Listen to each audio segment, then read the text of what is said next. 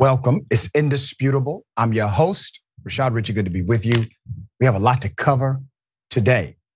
Breaking down news of the day with me, my contributor, Ben Glebe, comedian extraordinaire, Rebel HQ superstar contributor. Also brought his podcast back. We're going to talk about that during the program. Top story of the day. Hell of a thing. A cyber attack in Fulton County. That's the county Trump and his cronies are being prosecuted by Fani Willis. According to NBC News, it possibly could be Trump related. Put up the picture full mask. I did not expect to see this. Officials investigating the recent cyber attack on the Fulton County government systems in the state of Georgia are seeking to determine whether there is any connection to the election interference case against former President Donald Trump in Georgia, a county official with knowledge of the situation said. However, so far, there has been no proof provided that a connection exists. The hack did not affect material related to the case against Trump and more than a dozen co-defendants, according to the office of the DA, Fani Willis. Now, let me explain why. Because before DA Willis started this trial, she decided, well, I'm not going to trust the county system. And they created a system that basically operates independent and secure from Fulton County. Smart thinking, obviously. And it has definitely come in handy today because what a nightmare it would be. Now, this is me speaking hypothetically, all right? I have no evidence beyond the report. If someone attacked the Fulton County systems because they thought they were helping Trump, the reality is this. One, probably, they may get caught. It's possible. But the cyber dynamic does not eliminate the indictment dynamic. All right? You still have a constitutional indictment against the guy, state constitutional. All right, so the DA's office, they keep material related to the Trump case in a separate, highly secure system that was not hacked and is designed to make any unauthorized access extremely difficult, if not impossible, according to the spokesperson, Bailey. County employees were notified early Monday of an outage affecting all government departments. Let me say that again, all government departments. Fulton County is where the city of Atlanta is, all right? So most of the cases that come before the Fulton County DA are coming from the booming city of Atlanta, including the DA's office. Naturally, the cyber attack took place over the weekend and many of the systems were still down on Tuesday.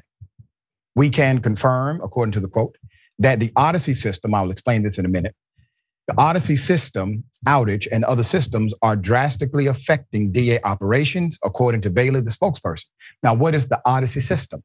The Odyssey system is a system utilized in the countywide, let's call it justice department for the county, all judicial, law enforcement systems, et cetera.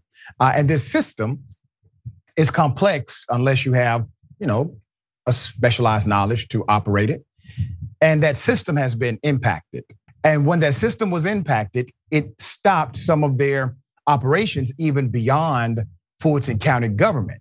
For example, city of Atlanta, roughly 85% of the cases that the DA's office currently has come from city of Atlanta. That means they have to interact with the governmental entity known as Atlanta or Atlanta Police. Right now, Atlanta Police, they are refusing to answer, to open and respond to any email that has a Fulton County email address attached to it. Judges are having to go to the jail to actually do business, to adjudicate, make sure people's rights are upheld within the appropriate amount of time. There's no technology. And then I heard earlier that phone systems are actually down. So it's a lot.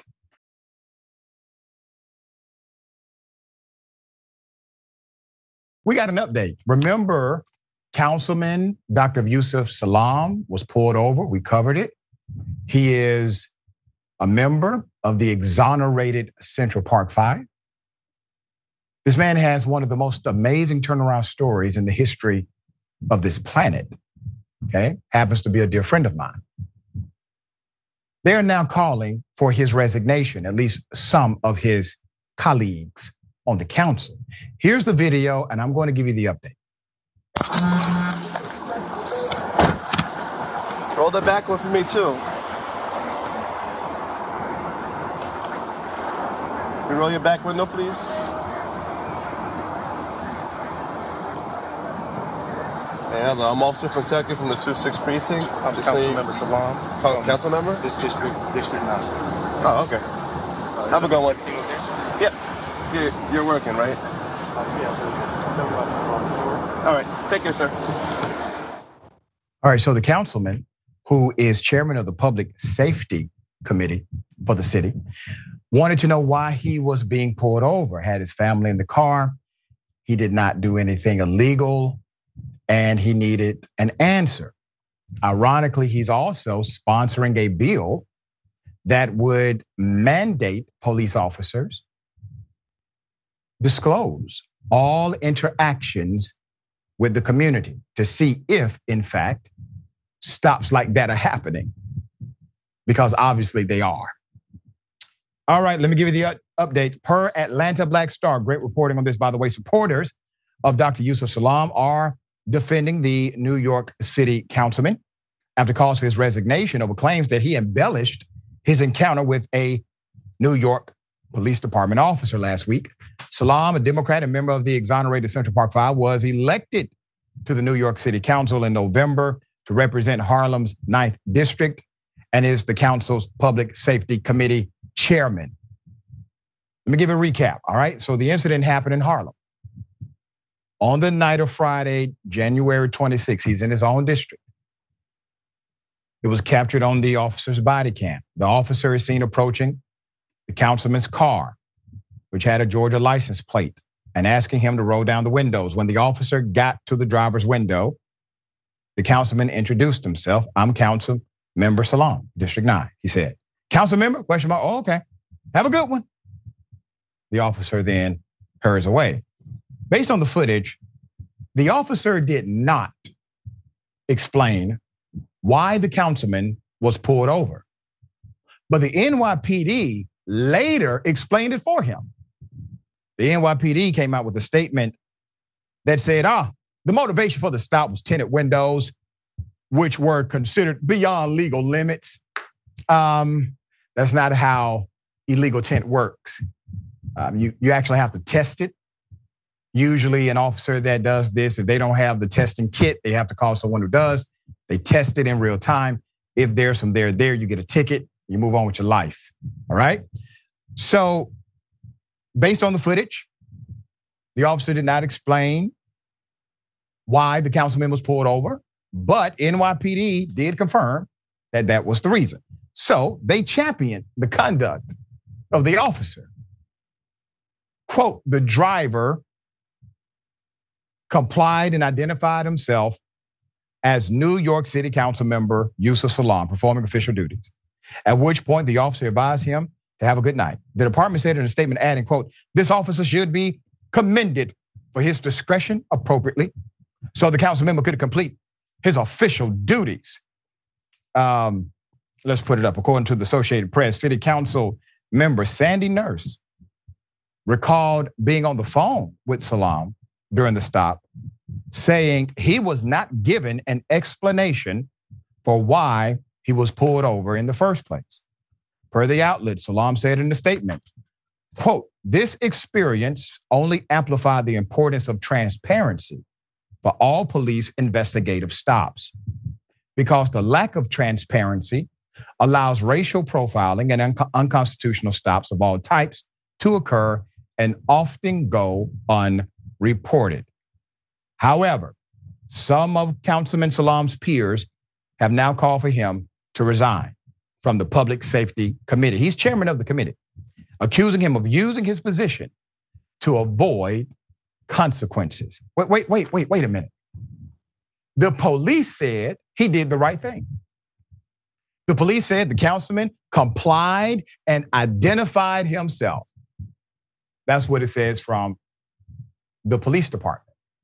But individuals who support the police are saying that Dr. Salam did something unethical. You know, you guys really got to start talking before you start lying in public. So either the man complied and did what was appropriately mandated to do or customary to do, or he was unethical in his identifying himself. Okay, all right, so council member Joanne Ariola wrote on X, quote, "The stop was not illegal. The stop was done by the book." What is illegal? What is illegal? It's the percentage of tinting on his windows. Using your council member title to get out of a ticket and lying about the interaction. How can we expect him to be impartial as chair of the Public Safety Committee when he did not depict an accurate account of the event? Ma'am, you're a Karen. You are the Karen of the council. It's evident. It's clear to all of us. Council member Robert Holden chimed in. You can imagine what he's going to say. So Robert said, "This is damning." I'm so serious. He literally said damning. "This is damning an elected official with a legal tint and out-of-state plates, not legally registered, using his official title to evade the law. Worse yet, he lied about the exchange until NYPD set the record straight. Councilmember Salam should resign as public safety chair." Now keep his picture up. Sir, if the man is doing all of these illegal and corrupt things, why are you only asking for him to step down as chairman of the committee and not step down as a council member? You didn't think that out when you were tweeting, did you? You didn't think that all the way through. This is about removing him from being an effective advocate for communities, because the Public Safety Committee is a very powerful committee. He's the chairman. And I got to tell you this about Dr. Salam. He is nobody's figurehead at all, at all. When he's in the room, he's in the room. Now, Councilman Joe Borelli also joined the criticism, remarking on X, "What is sad is taking an incident where someone cuts you a break, does right by you, and then misrepresenting the truth to get them in trouble." What? The officer never identified why Councilman Salam was pulled over. That is the bare minimum. Because if you're pulled over, that means an officer has a suspicion that something illegal has happened or has witnessed an illegal act. It could be a very small illegal act. Left turn, no blinker, okay? It could be a very small one. Tinted windows, small. If that's the reason, you say, yes, your windows are tinted. I think they are too dark. No one has confirmed if the tint is illegal, by the way. All right, other colleagues like Councilman Lincoln Ressler came to Salam's defense. This is the take of a white person who doesn't have to worry for the safety of his family when they are pulled over by police, Ressler said, referring to Holden. "I'm relieved Dr. Yusuf Salam and his family are okay." Another user directly responded to Ariola's claim, quote, "He lied about what?" He said he wasn't told why he was pulled over, and he wasn't. How is that a lie? And how was he trying to get out of a ticket if he didn't even know why he was being pulled over? Your argument doesn't make sense, end quote. Whoever wrote that needs to run for office. All right, Ben, do you see, this is literally like mountain out of molehill stuff. He's correct in his assertion. He's correct in the conclusion. He's correct on the legislation. He is proof that it's needed, meaning the investigative stop policy, so that we know exactly why people are being pulled over. And his friends on the council are coming at him because he told the truth. What say you? Well, you didn't mention that he's black, and I think that's a key piece of information here, which explains a lot of what's going on here. I am comedian Ben Glebe. Did I just forfeit my rights to be on this show because I identified myself? Right. How about the fact that this man identified himself, A, because that's good protocol to do, and B, because he spent much of his life in prison for something he didn't commit and probably has a fair amount of trauma around the police, and makes a lot of self-preservation sense to immediately say, I am a council member. Please do not arrest me for no reason or do worse to me. So that also makes a lot of sense. But it just really shows the prejudice of these people that want him removed from his position of authority because he literally did nothing. And of course it shows that there should be full recording and accountability of all stops, because if the stop was legit, I'm not saying it was or wasn't, but you just kind of look into human behavior. If it was legit, like you mentioned, the officer would have said, even after he knew it was a council member, oh, thank you, sir, for identifying yourself. I think your windows might have been too tinted. Instead, he's like, oh, you're somebody I shouldn't be messing with. Bye-bye. Have a good day. Because he didn't have a reason even top of mind, which is why he had to run back to his squad car. Guess what? My windows, very tinted, probably too dark. I've never been stopped. It's weird. I drive a lot. I've never been stopped. I don't know if I understand why that is, but what I think is clear is that Council Member Salam both complied and did not comply, and did do what he was supposed to do and did not do what he was supposed to do, depending on the prejudices of the person who is commenting on it and who is uncomfortable with a man who is one of the great redemption stories being in a position of power. He wants them to still be in a subjugated position below them. So people's true colors really do come out when even the littlest of things give them a chance to show those true colors and let them shine through. It's very sad.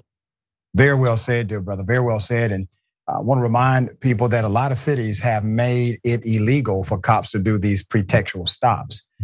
So if there's an issue with a tag or maybe an issue with placement of a particular headlight that's not working, as long as there's opportunity to see the car visibly, you cannot utilize these things in order to create a pretextual stop trying to look for something else.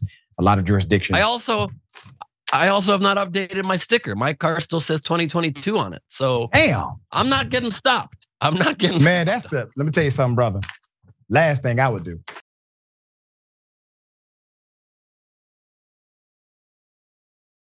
Actor Orlando Brown, who has been spiraling for a few years. This happened. Oh, Orlando! Demon! Orlando, relax! You demon! You demon! Orlando, relax! Child molester, Richard Ramirez! What do you think about the moment? What is he talking about? This is Richard Ramirez, ladies and gentlemen, and they allow him to work here. Interesting. It's very interesting. But I'm here for the process. Bitch, you ain't gonna have no job, Satan. Shout out to what's it called? Get behind me, Satan. I'm Jesus. You know how. Get out of here, Satan. Dougie. You know how to Dougie. Satan, bitch ass. Okay, let's eat though. Now, let's put his picture up full mass. I want to say this. I've watched interviews that he's done. I've heard some of his more, let's say, sensational experiences. He has been harmed by people, in my opinion. He has been used by people, in my opinion. And while his methodology of getting his pain outside of his body so that we can see it and hear it, while it may seem extreme and fragmented, it doesn't mean that there's no cause and effect. It doesn't mean that he doesn't know what he's talking about on some level, given his experiences, okay? So TMZ obtained a different video of Orlando Brown inside of the LA restaurant Tao before he was kicked out following his dramatic outburst the other night. Now, according to TMZ, the 36-year-old, a former Disney Channel star, was allegedly acting up at his table and shouting at other patrons. Witnesses state Brown lost his cool when staff asked him to calm down. In the TMZ footage, Brown is seen holding up his cell phone, recording the staff while shouting obscenities such as effing demon, etc. He also suggested an employee looked like a serial killer, all right? Richard Ramirez. At the end of the clip, the actor is escorted off the premises by security as he shouts, "Everybody, enjoy your night. I'm sorry for effing up y'all's ish. My name is Orlando Brown. I am Satan and Lucifer's son. Effing everybody. F everybody." It's not clear what specifically upset Brown, nor who his insults were aimed at. Brown was well known as the character Eddie in the Disney Channel hit show That's So Raven, alongside Raven Simone. The teen sitcom ran for 4 seasons, 2003, 2007, very popular. Since the end of the show, Brown's challenges with mental health and legal issues have played out in the headlines.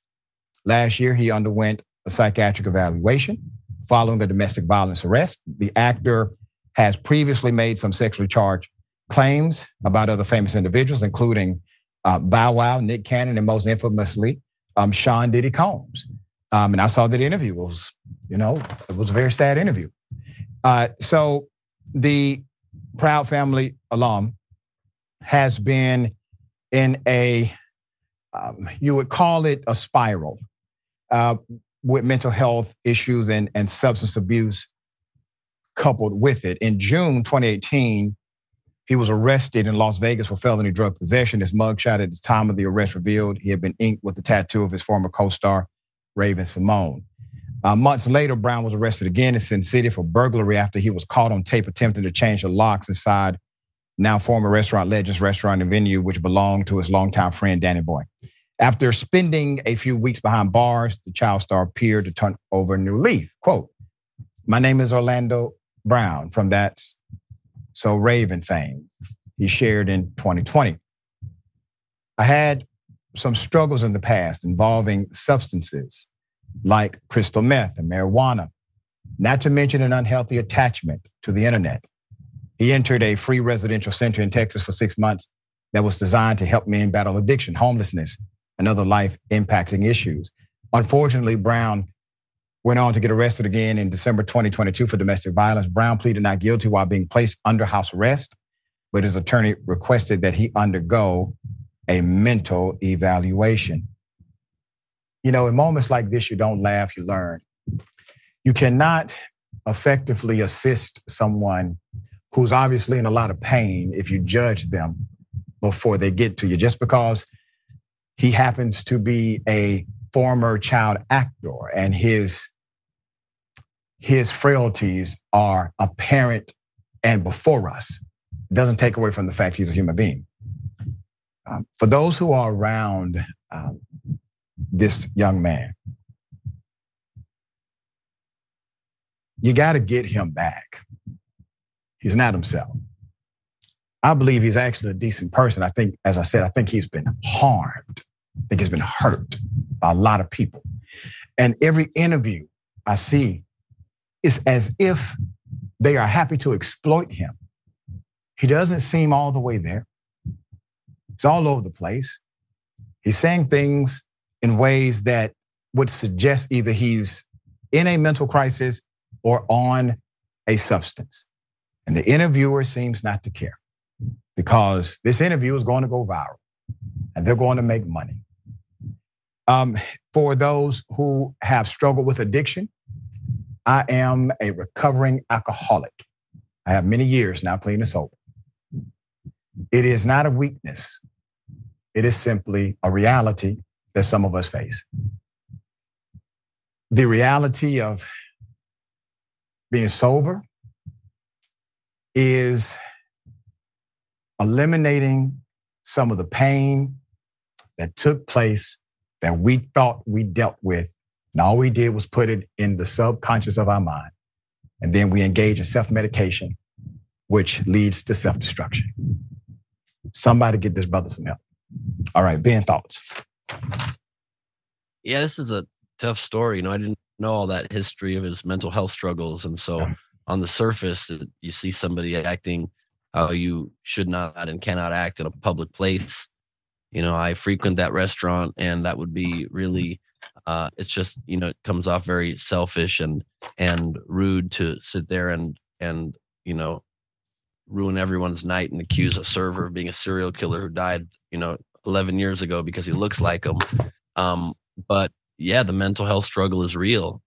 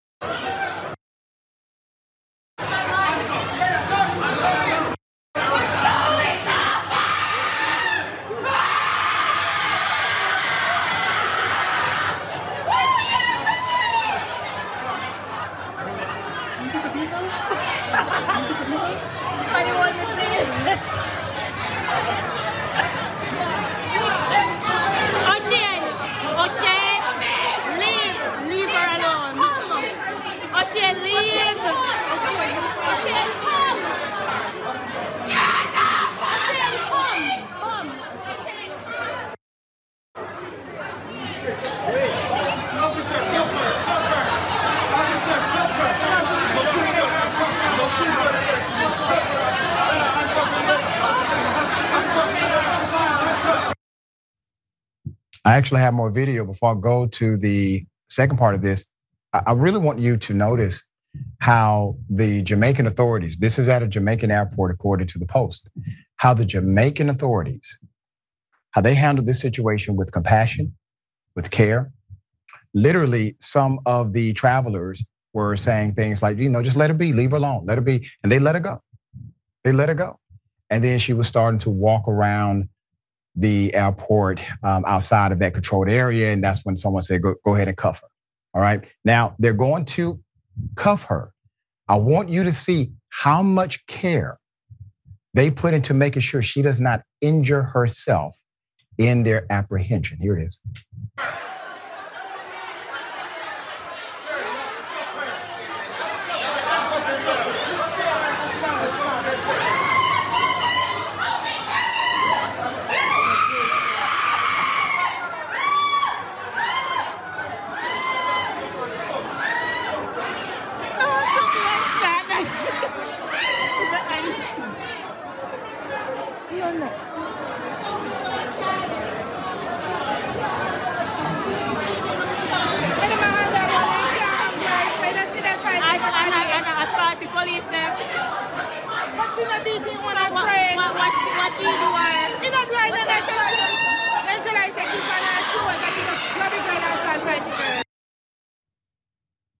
The speculation is that she may have been under the influence of something we do not know. I cannot independently confirm that.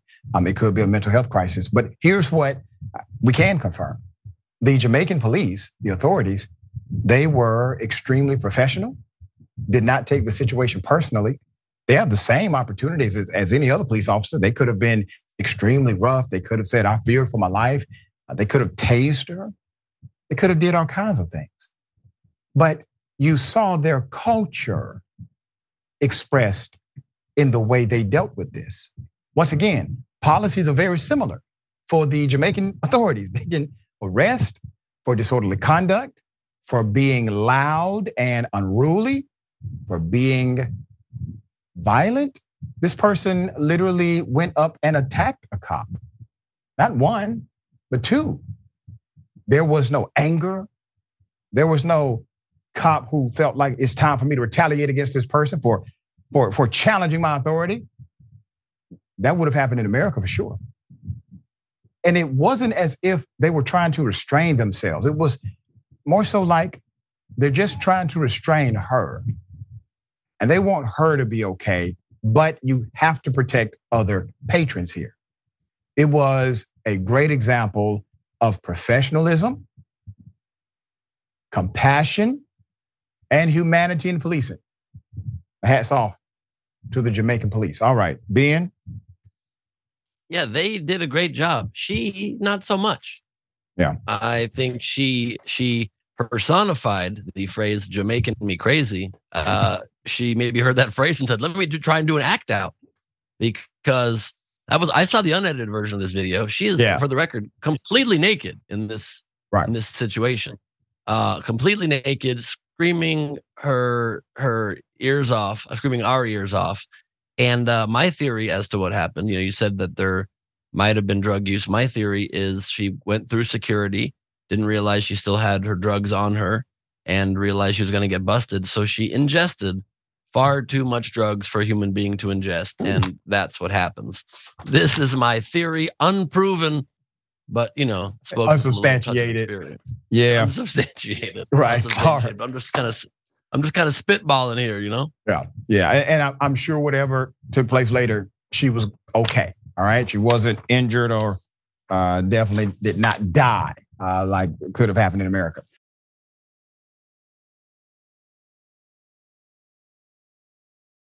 She doesn't even support the police. But the idea to pay her thug money to try to help protect her, this and that, for what?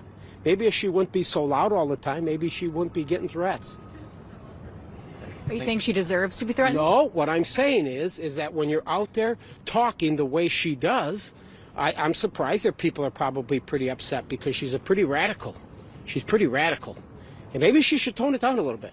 A Republican representative calls Cori Bush's husband a thug. Now, this guy is a former sheriff, all right? He oversaw a jail that had a bunch of deaths, mysterious deaths.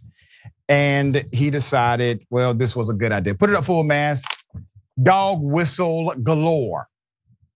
Texas Representative Troy Nehls, a former sheriff who presided over a police department with a history of jail deaths and credible accusations of racial profiling. On Tuesday, dog whistled his apparently implicit bias against Courtney Merritt, who is married to Missouri Representative Cori Bush.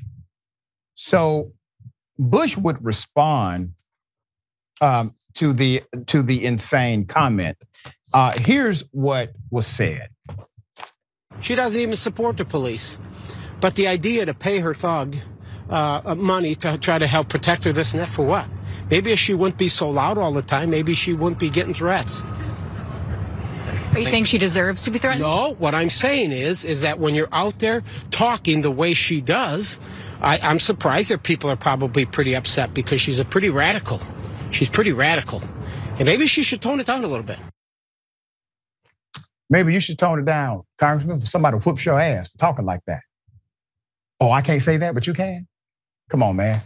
Grow up. So Bush would respond to the comment via X.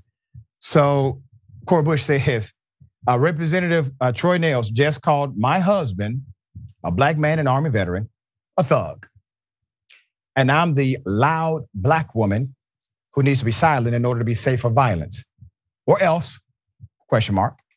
This is the kind of rhetoric that endangers black lives. He must apologize. So full quote, she doesn't even support the police, but the idea to pay her thug money to try to help protect her, this and that, for what? Nehls said, maybe if she wouldn't be so loud all the time, maybe she wouldn't be getting threats. All right, so we have our dear sister, Representative Omar, would react to the comment as well.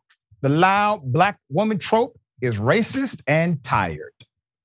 The congressman should apologize, and all members of Congress should condemn him. No wonder our government deserves to be treated regardless of how loud they advocate for their positions, and blaming the victim of harassment and threats can't be condoned. Now, I want to say this. I find it quite hypocritical that individuals like this congressman, he will say, guns, guns, guns. You have a constitutional right to guns. Have as many guns as you want to. You also have a constitutional right to your freedom of speech. Speech, speech, speech. You can talk as loud as you want to. Nope, not according to the congressman. There's a limit here. In 2021, Cori Bush posted a thread on X showing the racist threats she received, one of which mirrors what Congressman Nehls said. The quote is, tone it down, B word. You're going to get yourself murdered. You keep running that big old got mouth. You ever see what you look like when you're spewing that ish? You need to be put into an effing cage at the zoo. Instead of police reform, how about N-word reform? As they say in the country. The only good N-word is a dead N-word, end quote. I want you to pay special attention to how it starts. Tone it down, B-word. You're going to get yourself murdered if you keep running that big old mouth. You know, it is eerily similar to what the congressman said damn near, 2 years plus later. There's more. So Nehls responds, all right, so the Congressman Troy E. Nehls of Texas, you should apologize to every law enforcement officer across the nation. I'm waiting. That's what he said. So Nehls' commentary came after Bush confirmed that the U.S. Department of Justice was investigating her for allegedly misusing campaign funds to pay for her personal security. Bush, a progressive member of the squad first elected to Congress in 2018 as a prominent Black Lives Matter leader, said in a statement Tuesday that Merritt had been hired to work in that capacity because, quote, he has had extensive experience in this area and is able to provide the necessary services at or below fair market rate. As a rank and file member of Congress, I am not entitled to personal protection by the House, and instead have used campaign funds as permissible to retain security services. Bush said in part of her statement, quote, I have not used any federal tax dollars for personal security services. Any reporting that I have used federal funds for personal security is simply false. Now understand what the argument is from the investigative apparatus, that somehow her using campaign funds to pay for security is not an issue until she hires a particular person who actually has a background in this, and more importantly, would literally take a bullet for her. You understand? So I get it 100%. And she is correct. She is not using any type of funding from the taxpayers. Leave that up to the Republicans taking money from taxpayers like Brett Favre. All right, Ben, thoughts here?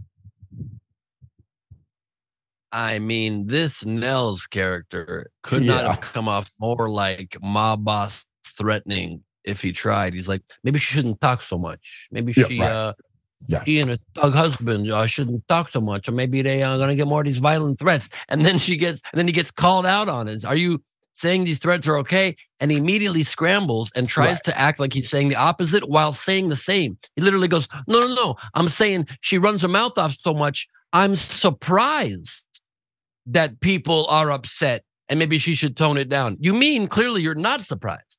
You mean clearly to say you're not surprised. You're just saying the opposite word in the sentence because you don't even have a way to twist your way out of it. So you're just trying to make it sound not offensive while still being deeply offensive. So this dude is wild. And please also notice something very important. In response to such an egregious thing, literally justifying the threats against a member of Congress, that member of Congress only calls for him to apologize.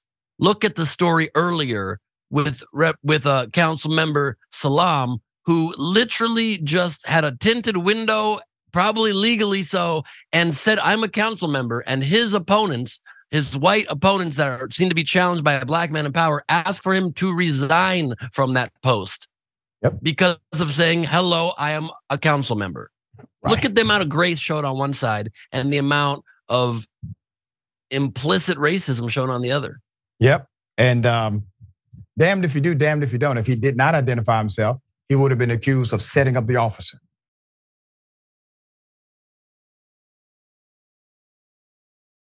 A trend, but they're getting busted.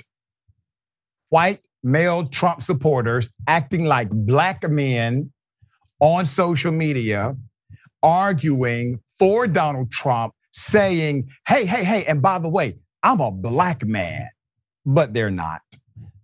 Let's go to the video. Here it is.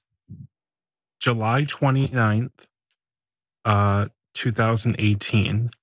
Yeah. Mike, Mac J007C, username. My wife and I are African-American Trump voters. another post. Show it to A me. person, Show it to me. Keith Tiberius says, "You look at a petty, small-minded, authoritarian bigot in the Oval Office, and you were okay with that as long as the trains run on time.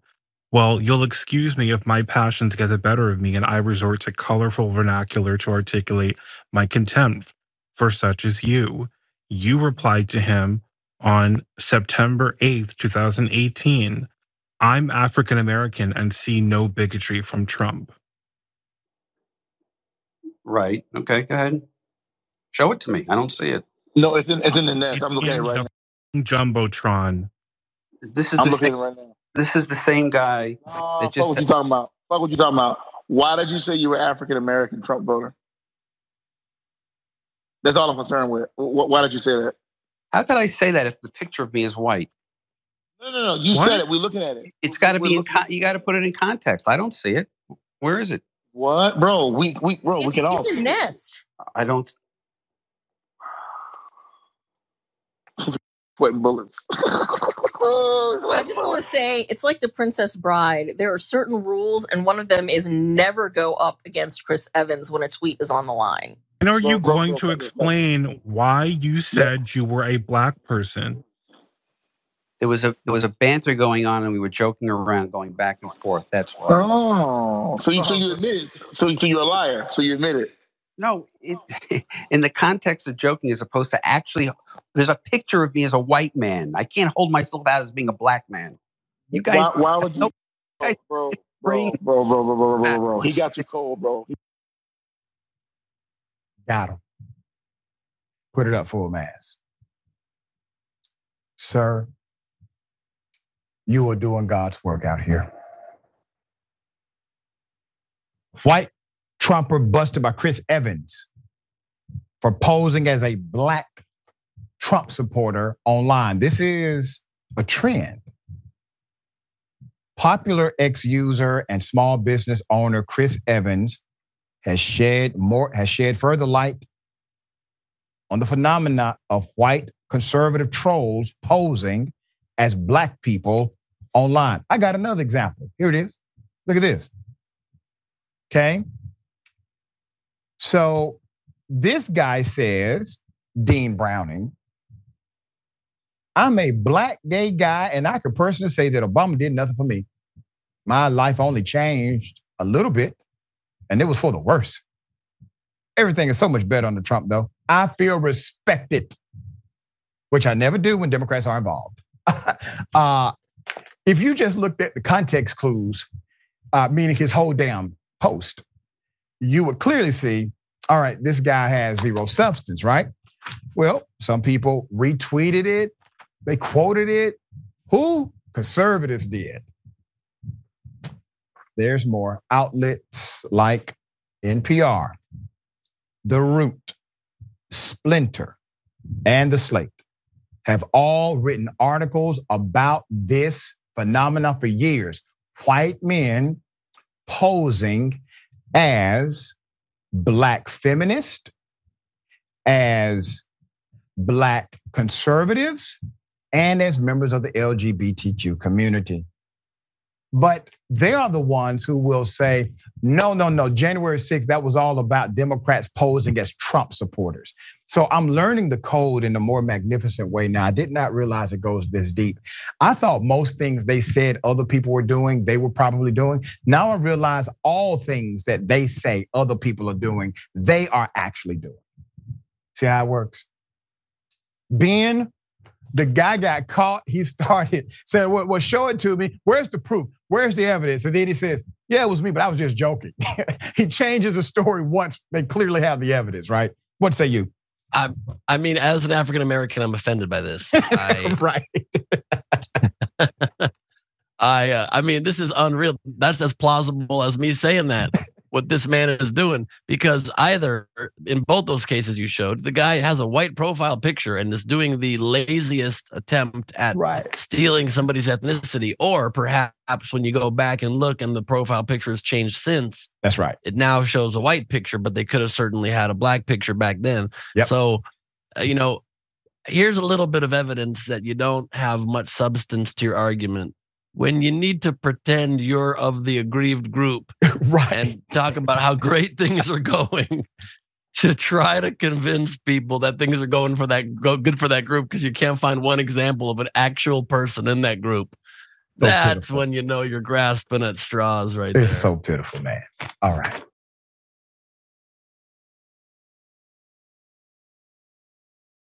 I said on day one, this was illegal. What the FBI did, they would have to return these items. They cannot simply steal items of a safe deposit box. A Court of Appeals judge has agreed as well. All right, let me remind you of what happened. Here it is.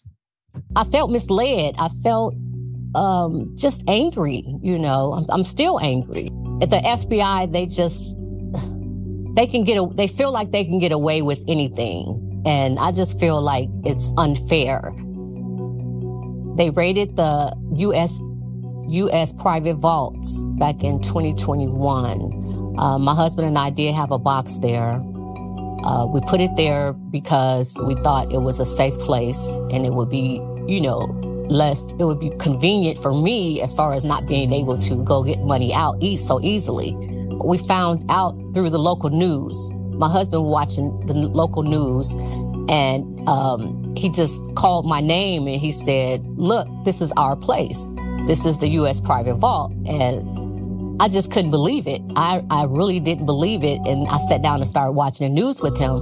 And it was actually the FBI is raiding our private vault place.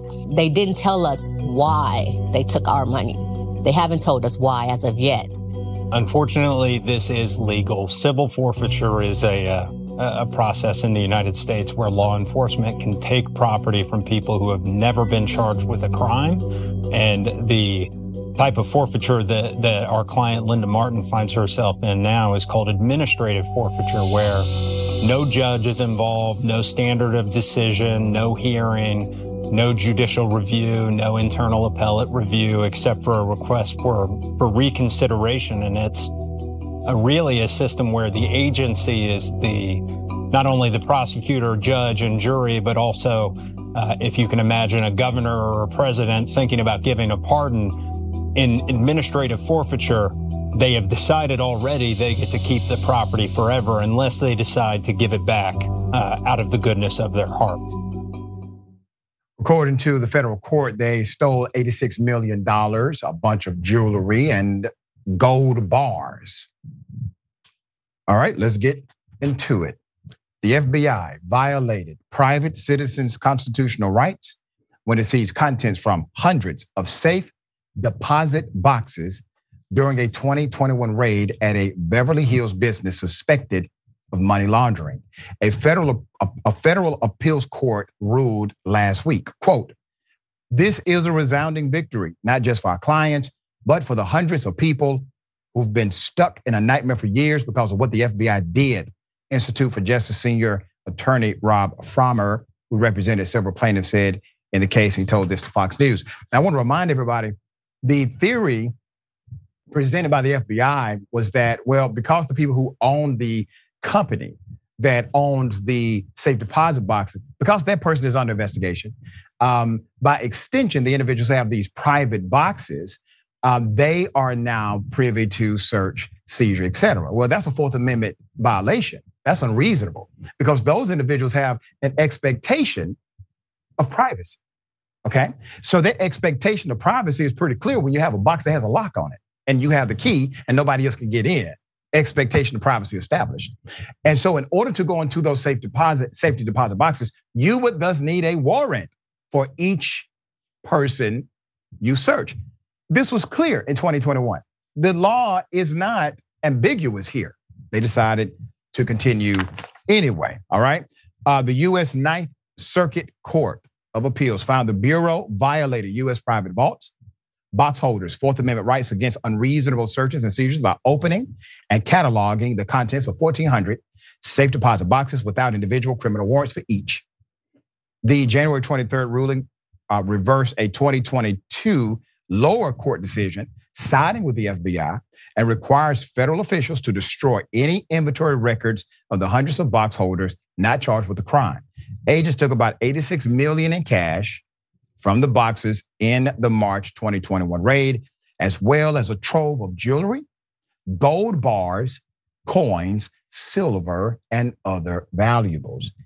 In May of that year, the FBI, quote, commenced administrative forfeiture proceedings against an unspecified number of boxes, according to court documents filed by the government. So beyond just the privacy dynamic, the people who were being investigated did not own said property. And so you have all of these individuals caught up for years in this FBI raid and debacle. The court finally weighs in, overturns it, but suffering has taken place. The forfeiture rule should be completely done away with. It is one of the most antithetical notions to due process I could think of. And due process says, hey, if you're going to take away someone's liberty, meaning freedom, property, okay, or life, they have certain rights, and there must be a process inside of a judicial arena. Well, this lacks all of that. All right, Ben, thoughts here? Yeah, it's just basically the feds trying to run amok and do what they like with impunity and take people's property and not care about the individual. It's just frustrating time and again when you see law enforcement, no matter whether it be on a local level or a federal level, straight up trying to show that they lose sight of their main goal, which is to take care of the people who they are charged with. That's the individuals in every case. And instead, they want to take their stuff instead of take care of their stuff. And it's just disappointing, but not surprising.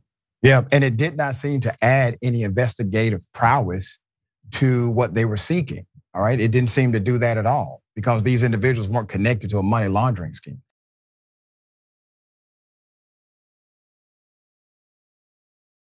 DA Fani Willis, well, a lot of threats, obviously. She has to wear a bulletproof vest. We've now learned that. Sometimes she has a body double. We've now learned that as well. Put up the picture for a mask. I think sometimes when we talk about this major prosecution of very powerful individuals, we don't always consider the kind of lifestyle changes required. So according to authors of a newly released book, the Fulton County DA Fani Willis had to leave a courthouse in disguise last August due to disturbing death threats posted on the dark web after she announced the racketeering indictment against Donald Trump.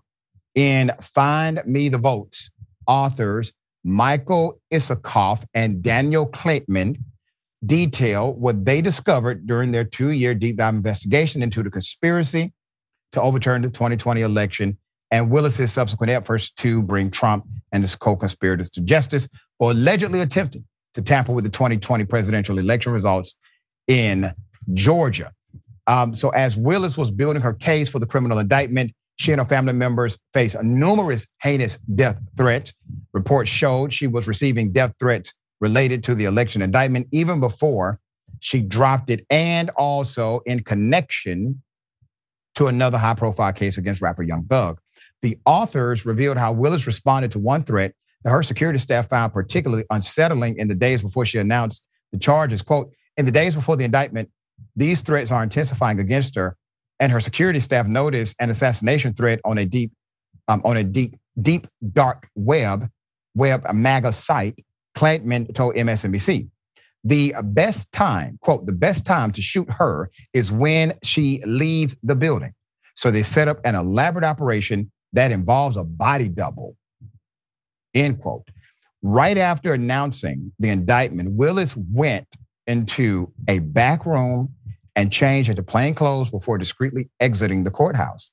She also employed a body double to use the main exit where members of the media and public were waiting. Not only did the security personnel take on Willis's likeness, but she also wore a body armor for protection. Willis is still facing attacks and threats inside and outside the courtroom from Trump's legal team and his camp of loyalists. Right now, she's dealing with the fallout of some allegations recently surfaced claiming that she was involved in an improper relationship with a special prosecutor assigned to the election interference case. That allegation has basically been settled because the divorce record is unsealed and there's no there there in the divorce record. However, her comments about it while it was being adjudicated or had not been adjudicated are subject to a second motion that they filed. Okay, Ben, who in the hell gets the job of being a body double? That is my question. That is my question. It's horrible that she has to go through these death threats and this fear she's living under. Yeah. So you understand why she changed into sweatpants and regular clothes and exited from the back. That could have been the whole plan. You didn't need part two, which is who on my staff is interested in dressing as me and going out the front? Why not just leave out the back? You don't need part two of this plan. Yeah. Who on my staff's interested in perhaps getting shot out the front exit wearing my clothes and pearls? It just really didn't make a lot of sense. You could have just escaped. So maybe not the world's best strategy, but you don't think clearly when you're under death threats, I suppose. Yeah, and she has obviously a lot of death threats coming in hot and heavy. She has to travel with the security personnel. And, you know, to be fair, the person who's the body double is part of security. What in the red state hell?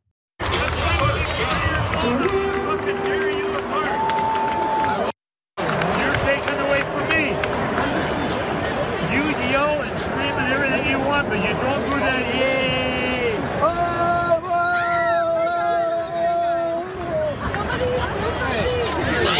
Get both out of here! Security right now! Any of his thrown out! Leave him alone!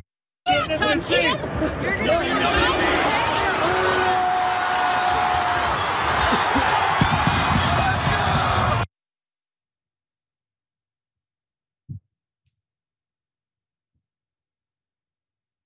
I think the old man was going to whoop his ass, and he's strong. Put it up full mass. This is a throwback. It happened in 2017. I don't know. The guy may be a Vikings fan, but the elderly man did not like the fact of how the person was screaming. He did not like the way the person was screaming. They are at a place where screaming is routine. And when the individual ignored him and basically, you know, kind of mocked him a bit and started screaming again, Pops laid his hands on him. And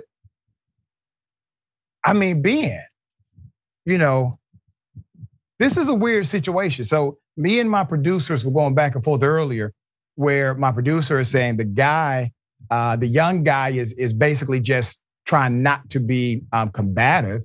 And I'm saying, you know, it may be them old man muscles. Look, this is why we don't let my grandfather out of the house.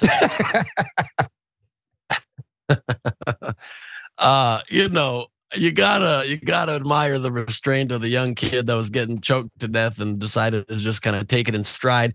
And you gotta admire both of their commitment to following the action on the field, because right after he chokes the guy, he gets choked. They both turn and they're like, oh, they're both immediately. And then the young kid remembers, oh yeah, I was just choked and I'm being filmed. What's happening? So all around, I think, you know, you don't see that move coming from Grandpappy. Not at all. Sometimes they got a little sprightliness left in them. Yeah, man. In you know, spurts.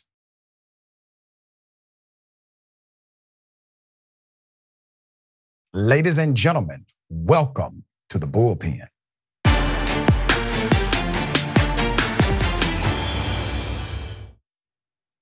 You know, earlier this week, a story that has gone viral, Black women, some of them judges already, running for judicial seats. Some are running for judicial seats for the first time. They are being challenged for qualification because of a new Texas law. Let me remind you of some of the reporting. Here it is. As reported by the defender, according to multiple Black women who are running in the March primary, a new Texas law is being weaponized in Houston's judicial races, where candidates Takasha Francis, Erica Hughes, and Amber Boyd Cori all overcame efforts to be removed from the ballot by their all-white male competition. This goes back to a law. My understanding, one of those challenges is going before a court now. And I have with me Judge Erica Hughes, candidate for Texas 151st District Court. And you were also appointed by Attorney General Merrick Garland as a U.S. immigration judge in 2021. First African-American female to serve as presiding judge of Harris County Criminal Court at law number 3, serving from 2019 to 2021. And the first African-American and female judge for the Harris County Veterans Court from 2019 to 2021. And literally, they're also saying that you're not qualified under this new Texas law or paperwork issues to run for office. Judge Hughes, thank you for being on the show. How are you? Dr. Ritchie, thank you for the opportunity. I'm doing well today. Thank you. Thank you. Okay, this is insane, but I've said there are a few states that would test new laws like this. Texas is one of them, Georgia, Mississippi, and Alabama, and sometimes Florida. They would test new laws. So there's a new law in Texas. Can you explain to me what this House bill actually does? It's called the Incumbent Protection Bill, non-affectionately. But what does the bill do? It allows individuals who currently hold office in judicial seats not to put their qualifications or fill out the spaces on the application. Okay. And it mandates that the challengers of these incumbents must go through this additional qualifications procedure based on this new state law. Is that basically the gist of it? Correct. Okay. Now, in order to enforce it, this isn't something that's arbitrarily enforced or that state enforced. It seems like it's being enforced by, like challenged by the person you're running against. Is that the way it's happening? That is the way it's happening. The individuals that currently hold the seat are using this law to challenge the application. But the way they're doing it is not including us as a party. They actually sue the Harris County Democratic Party and not name us, but as a party of interest, not a party to the lawsuit. So interesting. Explain the legal strategy as to why they went to the Democratic Party and said, okay, listen, Democratic Party, your candidates are in violation because of this new law. Why is that important to their strategy? Because if we are removed from the ballot, then they would be the only individual left on the ballot. Democracy is taken from the people and the fundamental right to vote. And they're the automatic winner. The people don't have a choice. The people don't get to decide. When this bill was presented, was it clear what they were trying to do, or did it catch up after the bill? I believe it's caught up after the bill. Specifically, my case went all the way to the Texas Supreme Court. And so you see the trial court, the Court of Appeals, and the Texas Supreme Court interpret the legislature's bill and basically make the finding that the bill should not be written in this way. And if so, all of the challenges the individuals running should be able to make the corrections or update the applications. What is the specific claim your opponent levied against you? So for me, in my race, I have to have 250 signatures from registered voters in Harris County. In total, I had over 500 signatures on my application, 700 plus. He alleges that 102 signatures are forged out of the 700 plus. And so if you do the math, 700 minus 102 signatures, I still have the 250 signatures standing to remain as a candidate on the ballot. Yeah, this is great. He verified. He verified that you have enough signatures. So what is his argument now? If because anyone else, let's say we're doing the city petition, if that's proven, which by the way, it definitely is not, and I think he's just trying to impugn your character. But if that's proven, unless there's a city petition, you just throw out the signature. And then you calculate if you got enough. So what is his argument? What he has admitted, you got the prerequisite signatures needed in order to challenge. And so he non-suited at the trial court level and went to the Court of Appeals and Supreme Court. And then he alleged that since 102 signatures are forged, then that makes all of the signatures invalid. So none of the signatures should be valid, and I should not be allowed to be on the ballot because of forged signatures. Y'all need to check his qualifications. That's one of the dumbest legal arguments I've heard. And how long has he been in office, Judge? 15 years. Once he finishes this year, 16 years. Okay.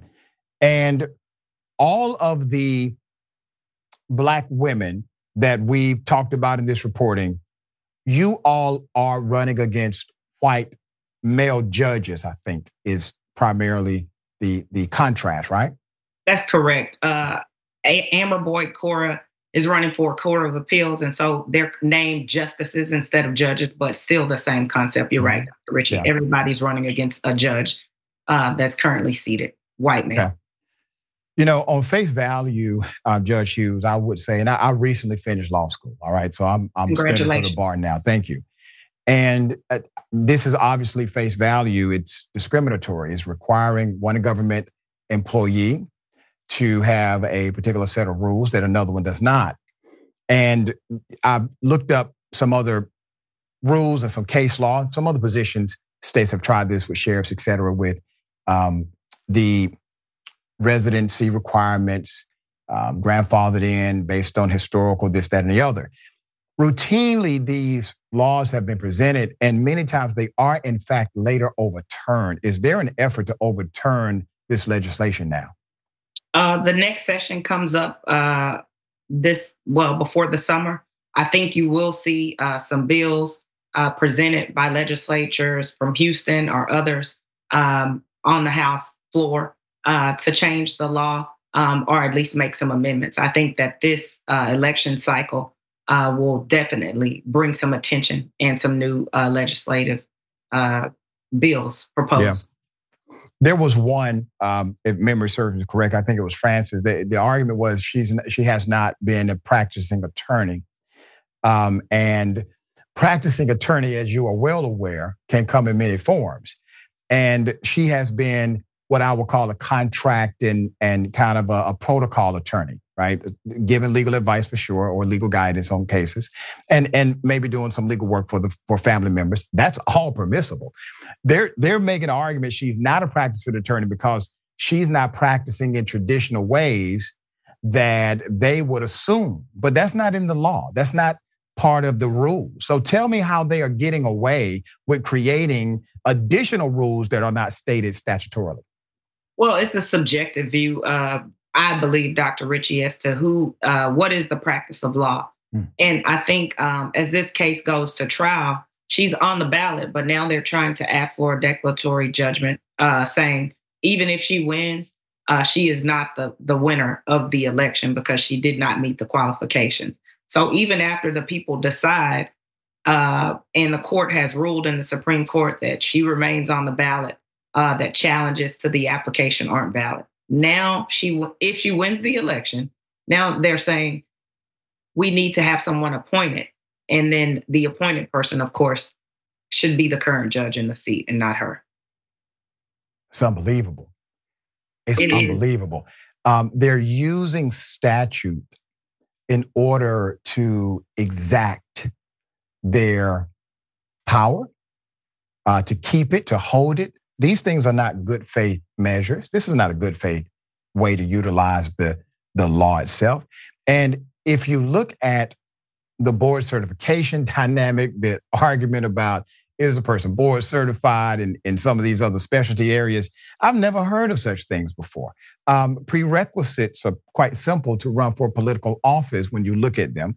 And this complexity has come. But here's the thing. A lot of conservatives have figured out how to pass legislation to preempt the argument so that once people find out this law exists, they're already using it as a code, in a sense, to eliminate certain people from being able to run. I heard one guy, the attorney made the argument, he tried to clean it up from what one of the judges said. He said, oh, no, this is not about qualifications. He said, this is about eligibility. Can you unpack that for me? I think it's, excuse me, you move the needle once an individual finds out the rules, you change the rules, you change the game, the rules of the game. I was a part of the Houston 19 in 2018, the picture you referenced in the other article. And That's the largest number here in Harris County and in a lot of places around the country for African-American women to win. It sent the county, I believe in the state of Texas, into a frenzy, and you saw legislation changed. And that changed specifically the requirements. They were a lot less, so 4 years that you had to be a judge. So they doubled it. They made it 8 years that you had to be a practicing attorney to run. And so they changed some of the qualifications. And the application has changed as well from the first time that I ran. With the board's certification, what type of law have you practiced? And so just changing the rules. And so also the argument, changing the argument. As I told you at the trial court level, mine was 102 signatures. And then it went to the forgery. And as you just mentioned, the experience, and then the eligibility, changing the rules of the game so that they're different when it comes to make them have a better case. Doesn't this prove beyond a reasonable doubt that the last thing they want, Judge, is fairness? We're always told about this great equilibrium that exists in America. Everybody has the same opportunity. They are literally passing laws in order to protect one class and to discriminate against another, because the last thing they actually want is an equal playing field. What should people do? What should people do to help? I think that people, one, need to spread this message, and then also need to make sure they're registered to vote in this primary election. And then they need to cast their vote and let their voice be heard to say, you're a judge, you should be impartial. We want someone who is going to promote fairness and equal justice for all parties, no matter what they look like, no matter where they come from. And I think people have to make their voice known in this primary election and go vote. As simple as that. You're such a sharp scholar of the law. You have a bachelor's in electrical engineering. You are well respected in the legal community. And to have this kind of assault from someone on the bench, I mean, there's supposed to be this level of decorum between judges. What's your response to that? Dr. Ritchie, for me, I served this country in the United States military. Again, I mentioned I was appointed by the Biden administration, Attorney General Merrick Garland. I went through extensive background checks for both of those positions. I served as a captain in the United States Army. And so to be accused of a felony, which could serve 2 to 10 years in jail for forgery, is almost just taking me back to before this position was even created, something my ancestors had to go through or fight for. And it's amazing that tomorrow we start Black History Month. And here we are, here I am in this position in the legal community, have practiced for over a decade. And here we are yet again with allegations, with no proof, from someone who should be held to a higher standard. So it's really unbelievable. And I just am, I guess, not really at a loss for words, but just so surprised that this is where we are in 2024 as we approach Black History Month. And here I am facing these allegations. And just a note to the viewers, they've had other challenges. These judges have had other challenges. They have not done to the other challengers what they're doing to you and the other Black women running. Is that correct? That is correct. Wow. In 16 years. Wow. All right. We are so thankful for your leadership, Judge Erica Hughes, for anyone who can be supportive of her leadership and the continued leadership of these amazing Black women judges and judicial candidates. Please do so. Thank you so much, Judge Hughes. Thank you, Dr. Ritchie. I appreciate you giving us this opportunity to talk today. It's a pleasure. Thank you so much. Pleasure's mine. Remember, take care of yourself, take care of each other, take care of the planet. Remember, the truth is always indisputable.